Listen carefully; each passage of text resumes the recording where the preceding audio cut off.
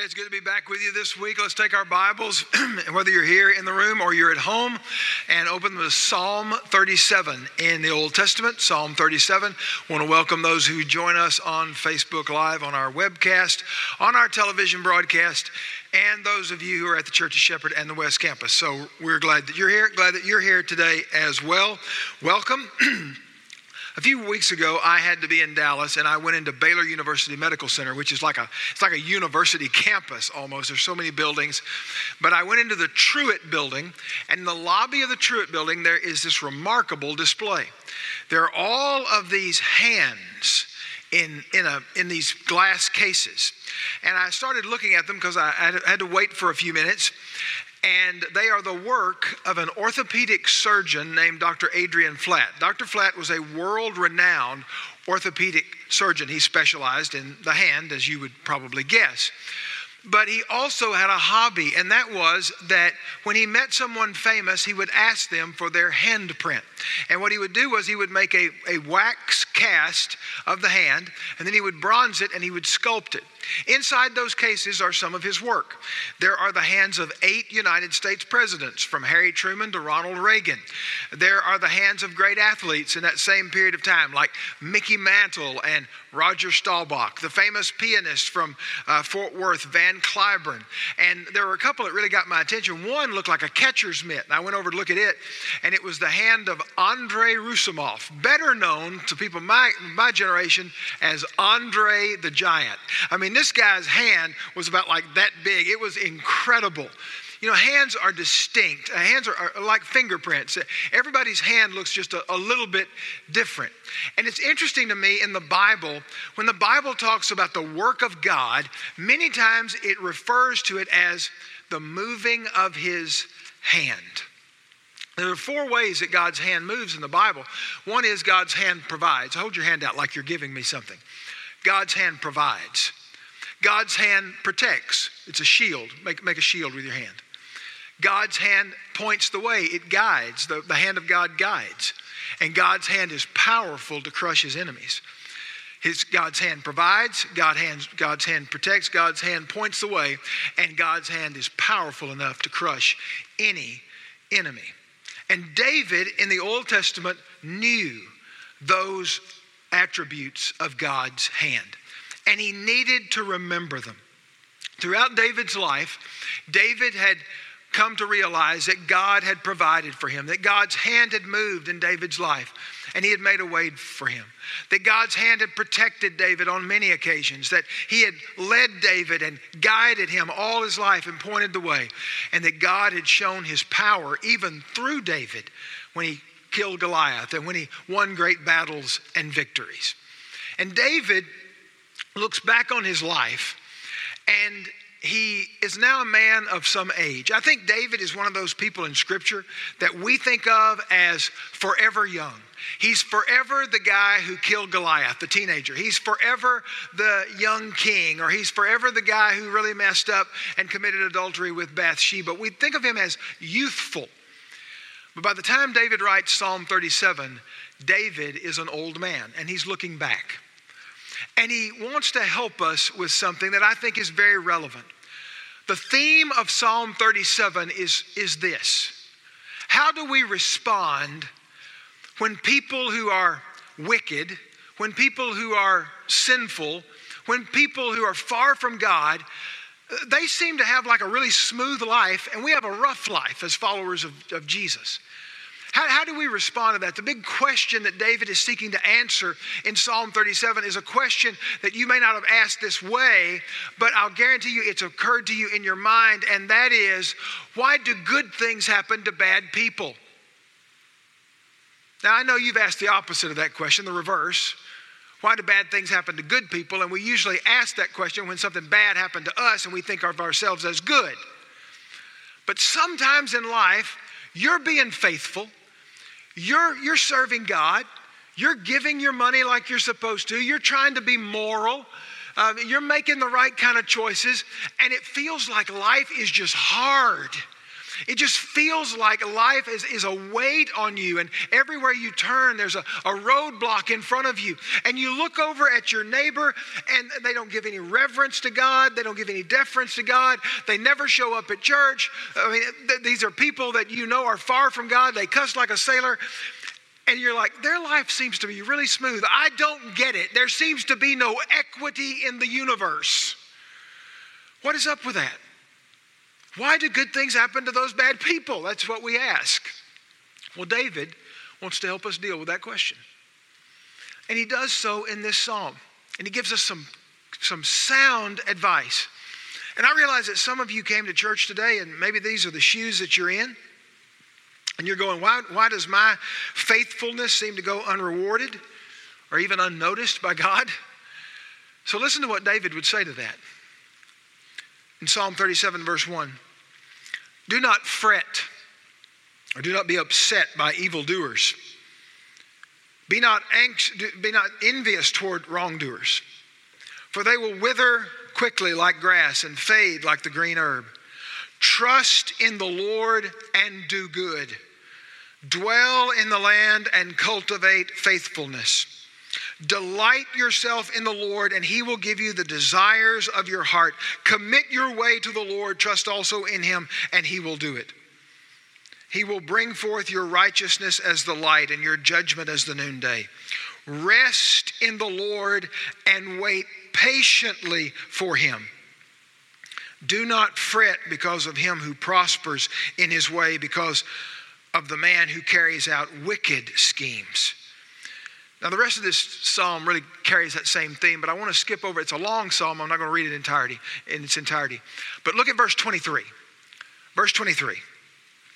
The steps of a man, that is a righteous man, are established by the Lord, and he delights in his way.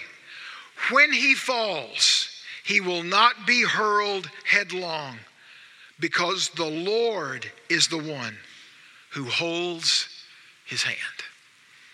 Now, I know that when we talk about holding someone's hand, for most of us, that's usually a statement that we would make about maybe a parent to a child. I mean, if I'm in a big city with my daughter and she's not accustomed to all that traffic and all those traffic lights and things like that, and we're crossing an intersection, even at her age now, I reach out and I say, hold my hand. But if she stumbled as we were going across that road, what she would figure out pretty quickly is that she's not holding my hand. I'm holding hers. And David had learned in his life, I want you to hear me on this. David had learned in his life that yes, he was holding God's hand, but more importantly, God was holding David's hand. And that is the beauty of this passage of Scripture. And so I looked at this psalm and I said, you know what, I think that's really the key to this deal. I think that's the key to our understanding this. Because we as adults or as young adults, as teenagers, we don't want to have to have somebody hold our hand. I mean, we get to that age and stage in life when dad wants to hold your hand, you pull it away. No, I'm independent. But David had come to a place of realizing that the fact that God was holding his hand was the greatest comfort and the greatest assurance that he could ever have. And here's what David would say to you and me. When the Lord holds your hand, first of all, you don't need to be anxious. If the Lord is holding your hand, you don't need to be anxious. Look at verse 1 again. Let me just remind you. He says, do not fret because of evildoers. Some of your translations say do not be upset because of evildoers. Some say do not be anxious because of evildoers. And what's happening in this passage is that David is saying, stop living your life by comparison to people who do not share your values, your faith, your priorities. Stop looking over at their life and allowing that to well up inside you. The word that is translated fret or upset there is a word that means to heat up. It's a word that would have been used in the ancient Hebrew for a pot of water set over a fire. When you set a pot of water over a fire, at first nothing happens. And then a few bubbles start to bubble to the surface, and then it begins to boil, and the whole thing the cauldron almost begins to boil over. And David says that's what happens in your soul when you compare yourself to the wicked. You begin to say, well, they've got it so easy. And you begin to boil just a little. You begin to simmer. And it looks like, the old adage, the grass is greener on the other side. And it looks like their life is so much better than yours. And you begin to live your life by comparison. And pretty soon you become embittered and sarcastic about everything in life. You become a cynic. And David said, don't go down that road. Don't head down that road. And whatever you do, David would say, don't envy them. Everything you think they have is either temporary or an illusion. Everything you have is permanent, eternal, and real. See, I think in our generation, we have focused way too much on the here and now, and we forget that the rewards of living a life for Jesus are in heaven. They're not here. And the TV preachers tell you that what God exists for is to make you rich and healthy and happy. And your reward was never intended to be of this world. Your reward is an eternal reward laid up for you in heaven. It will not perish. It doesn't fade away. Moths don't come in and eat it up, and thieves can't steal it away. We need to stop looking at people who do not share our values and envying the life that they have, because the life that we have is eternal life. Envy will corrode your soul, by the way. I was working on this sermon. I found an article that I'd clipped out of a paper about what envy can actually do to you. Sonia and Cindy competed at everything. They lived in a small town in Iowa, and they competed from the day they entered the first grade together in that school. They were constantly trying to see who could one-up the other, who could be better than the other, who could make better grades, who could win the race on the playground. When they got to junior high, they started competing to see who could be the head cheerleader. When they got to high school, they entered these beauty pageants and these competitions. And in high school, Cindy won the title of Harvest Princess. But Sonia, that same year, was crowned the homecoming queen. But most of all, they competed for the affection and the attention of the star football player. Of course they did.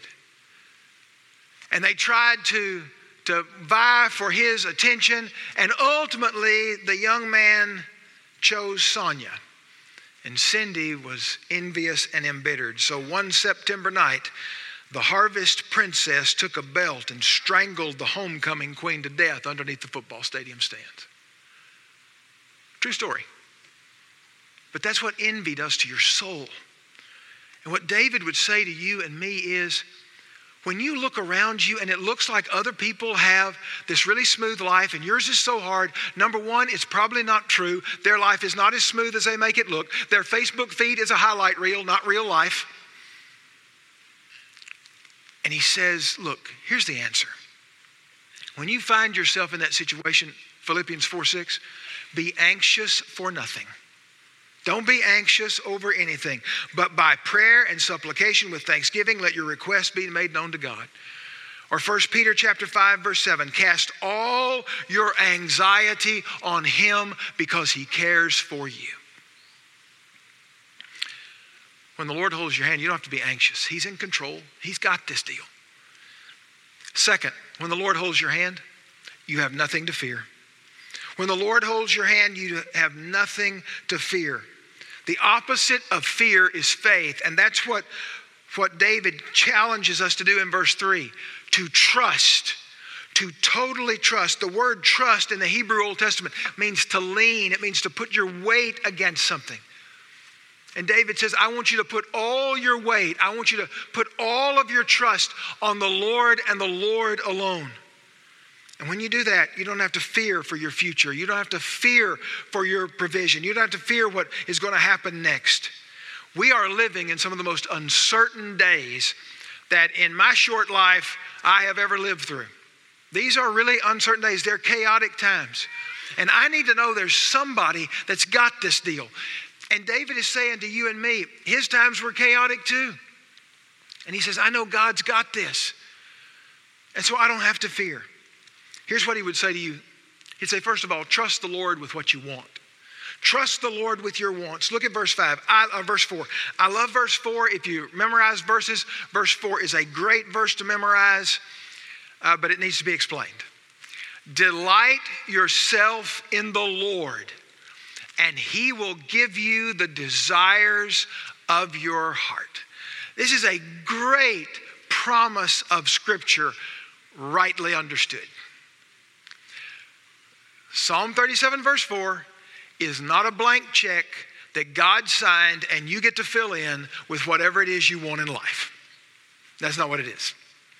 The key to understanding Psalm 37 verse 4 is not in the desire side, which most of us think about. The key to understanding Psalm 37 verse 4 is in the delight side. You see, if you use that verse and you say, I'm going to delight myself, Lord, so I'll go to church, and I might even read my Bible, and while I prayed, you know what? I even gave some money. I am delighting in you, God, so give me the desires of my heart. That won't work. But if you truly will try and begin to delight yourself in the Lord, if you will delight in who He is, if you will worship Him with a passionate heart, if you will seek Him in prayer and seek Him fervently, the Bible says God says, you seek me and you will find me. God will not play hide and go seek with you. If you seek Him, you will find Him. And He says, if you will pursue me passionately, then something amazing is going to happen. And here's what's going to happen. God will begin to align your desires with your delight. If you delight in Him, your desires will be for His glory and His honor and His kingdom and His will to be done. In your life, in your church, in your city, in your nation, and in the world. It's what Jesus said in Matthew chapter 6, verse 33. Seek first the kingdom of God and His righteousness, and then all these things will be added to you. That's the New Testament equivalent of Psalm 37, verse 4. Trust the Lord with your wants. Now, you say, well, Bob, you know what? I've really done the best I could to delight myself in the Lord. I love God. I worship God. I pursue God. I'm reading His Word. I try to seek God in prayer. I'm really trying to delight myself in the Lord, but there's this area of my life and I'm asking God to move and God to provide, and there's not an answer. I am convinced that does happen to us sometimes, and here's what I think God is saying. God is saying, no. I have something better in mind. I have something better in mind. And I think we'd have to trust God sometimes that our plans might be good. It's not that our plans are bad or evil or sinful, but just God's plan is better. It's so much better than what we could ask or think or even imagine sometimes. Trust God with what you want. Second, trust God to show you the way. Look at verse 5. Commit your way to the Lord. Trust also in Him, and He will do it. I was studying this week, and I have been waiting all morning to say this part. Because in the first couple of services, I got a lot of adults who have they've plotted out the path of their life. But I got people sitting to the left and the right here, and you are making big decisions about your life. And I just want to challenge you. Commit your way to the Lord. I want to challenge you to say, God, what is it that you created me for? What is it that you want me to pursue? What is it that you want from my life? What would bring you the greatest glory in my life? You commit your way to the Lord, and the Bible says, and He will do it. He will bring it to pass. Now, there's something of a chain here that David is linking together. You begin by delighting yourself in the Lord, and He begins to work on your wants, and your priorities, and your pursuits. And then you commit your way to the Lord, and He begins to open doors for you to pursue that. But sometimes it takes time. So here's what God says. He says, I want you to trust me for what you want. I want you to trust me for your way, for the way you should go. And I want you to trust me in the waiting. Look down at verse 7. Rest in the Lord and wait patiently for him. I had some of you to that. You're like, no. Wait patiently, rest in the Lord. Really? Just passively sit back? No. Resting in the Lord and waiting patiently isn't passive. It's simply that you don't try to force open a door that's not opened by the Lord. And secondly, you don't try to escape from something where God's teaching you a lesson. The biggest mistakes that I've made in my life, and I'm thankful that they weren't irreparable, but the biggest mistakes I've made in my life, if I look back, I can put them under one of those two categories. Either I was shoving open a door that God was saying, it would be best if that stayed closed, Bob. You don't really want what's on the other, you think you want what's on the other side of that door. It would be best if we kept this shut. But I just push and I pry and I say, I got to go through that. I got to do that. Not my best move. Or when I was so impatient because something was hard, because something was time consuming, because something was difficult, and I said, I want out of this. I want to quit. I want to escape this. Rest in the Lord. Wait patiently for him. In the Old Testament, in the book of Genesis, there is a story of a man named Joseph. Joseph was the favored son in a family with 12 boys. He was not the oldest, but he was the favorite. And his brothers hated him for it. So one day they caught him away from their father and they said, let's sell him as a slave. And they did it. They told Dad he was dead and they sold Joseph as a slave. Joe goes from favored son to slave. He's purchased by an Egyptian general named Potiphar. Potiphar puts him in his house and man, everything Joseph touches succeeds. It's like he's got the Midas touch. Everything turns to gold. And everything's going well until he catches Mrs. Potiphar's eye. And General Potiphar's not home one day. And Mrs. Potiphar says to this young Hebrew slave boy, I want you to come and have an affair with me. Joseph is a man of moral fortitude. He's a man of character and integrity. And Joseph says, no, I can't do that. And he runs away. And she accuses him of rape. So Joseph goes from favored son to slave to prison. Potiphar throws him in prison. One day a couple of Pharaoh's servants show up. They've gotten on the wrong side of Pharaoh and he throws them in prison. They have these dreams. Joseph, by God's power, interprets dreams.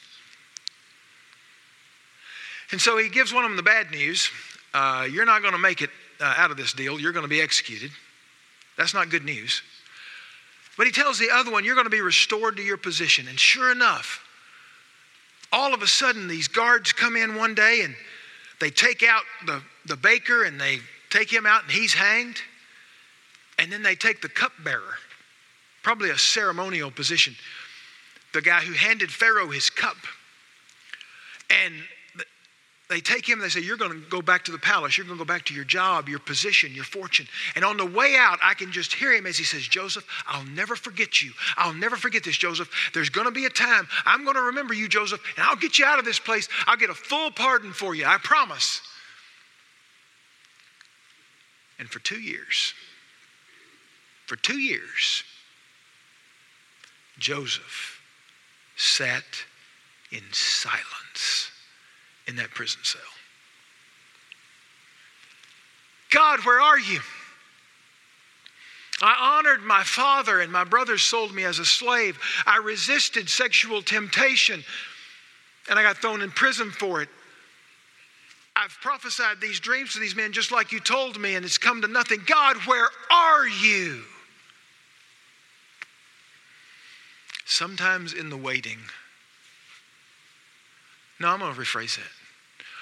All the time in the waiting, God is working. Joseph just couldn't see it, and neither can you. Sometimes you can't see God's hand at work. But God is working when you don't know what he's up to. Because one day, Pharaoh has a dream. Nobody can figure out what it means. And they all believe dreams meant things. Nobody can figure it out. And the cupbearer goes, that guy in prison, what was his name? Jerry? Jason, no, Joe. Go get Joe. And in a matter, when I read my Bible, I think it happened in about 15 minutes. They clean Joseph up real quick and they rush him into Pharaoh. He interprets a dream, and all of a sudden he goes from the prison to second in command to the most powerful man in the world at that time. God was at work. Rest in the Lord. Wait patiently for him. When God holds your hand, you have nothing to fear. Third, when the Lord holds your hand, you will never fall. When the Lord holds your hand, you will never fall. Now, I want to explain this verse in verse 24, but it's the one that really got my attention when I was studying through this passage and when I read through it. Verse 23 says, the steps of a man are established by the Lord. Your footsteps will not slip, basically. He delights in his way. When he falls, he will not be hurled headlong because the Lord is the one who holds his hand. Now, what does that mean? I just told you won't fall. It says when he falls. What does that mean?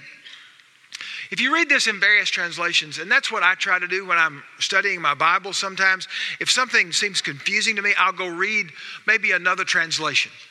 And one translation said, when he slips, he will not fall. One translation said, when he stumbles, he will not fall. That's probably the best of the translations. In other words, yes, we're all going to stumble. All of us do. We know that. We admit that. None of us are perfect. We all stumble. But when the Lord holds your hand, you won't face plant. That's what that means. You may stumble, but you won't face plant. I saw a story from last Wednesday that got my attention that really helps to explain this. Last Wednesday, 2 weeks ago Wednesday, Emily Harrington became the first female to ever free climb El Capitan in Yosemite National Park. She did it in less than 24 hours. Now, free climbing is an interesting sport, not one that I intend to try. But free climbing, you don't go up with ropes and rappel ropes that somebody else has put there. You climb with your hands and your feet. And she was climbing, and she did climb that granite wall. Now, it's not as smooth as it looks. It's got crags and it's got little notches in it that you can hold on to and put a foot on, that sort of thing. But it took her 21 hours to climb that granite rock face. It's incredible. But one thing that a free climber does have as a safety, I mean, you think about it, you get 1,500 feet up, and if you don't have any kind of safety and you slip, that slip's going to be fatal. But a free climber has one safety.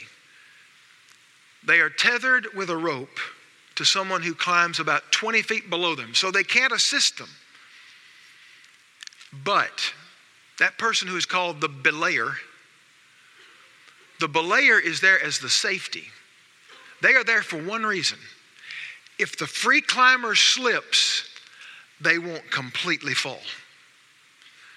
On one occasion in the heat of the day, Emily said her hands got so sweaty against the rocks that there was one section in particular that she was trying to get up so that she could kind of rest for a few minutes on a ledge. And just almost as she got to that ledge, her sweaty hand slipped and she fell. She slipped. Now, in rock climbing, that's a slip. It'll cost you about 40 feet, the 20 feet you were up to, the 20 feet down where that rope comes to a sudden stop and jerks real quick. But her belayer held. She hit her head against the rock. She had a pretty rough gash on her forehead. So she has to start over and climb up past her belayer, get back up. She actually slipped twice, but she never fell. That slip cost her 40 feet. A fall would have cost her her life because she was being held by somebody else. Here's the way Jesus put it in John chapter 10. Jesus said, "My sheep hear my voice. I know them, they follow me. and I give eternal life to them. They will never perish, and no one will snatch them out of my hand. My Father who has given them to me is greater than all, and no one is able to snatch them out of the Father's hand. Jesus says, your soul is held in my hand. Your life is held in my hand. And the Father's hand covers the hand of Jesus. That is a picture of assurance and security that only God can provide. You see, when God holds your hand, you'll never really fall. You may stumble, you may slip, but you will never fall. Don't look around at the world around you and compare your life to theirs. You are held in the hand of God. And I love what an old African-American preacher I heard say one time. He said, God's grip don't slip. God's grip does not slip. You take that home with you this week. Let's pray together. Father, we come before you to say and to be honest with you that sometimes we've looked around us and said, does faithfulness help? Does faithfulness count? But Lord, thank you for reminding us that our rewards are not in this world. And when our world looks out of control, you are in control, and your hand is on us.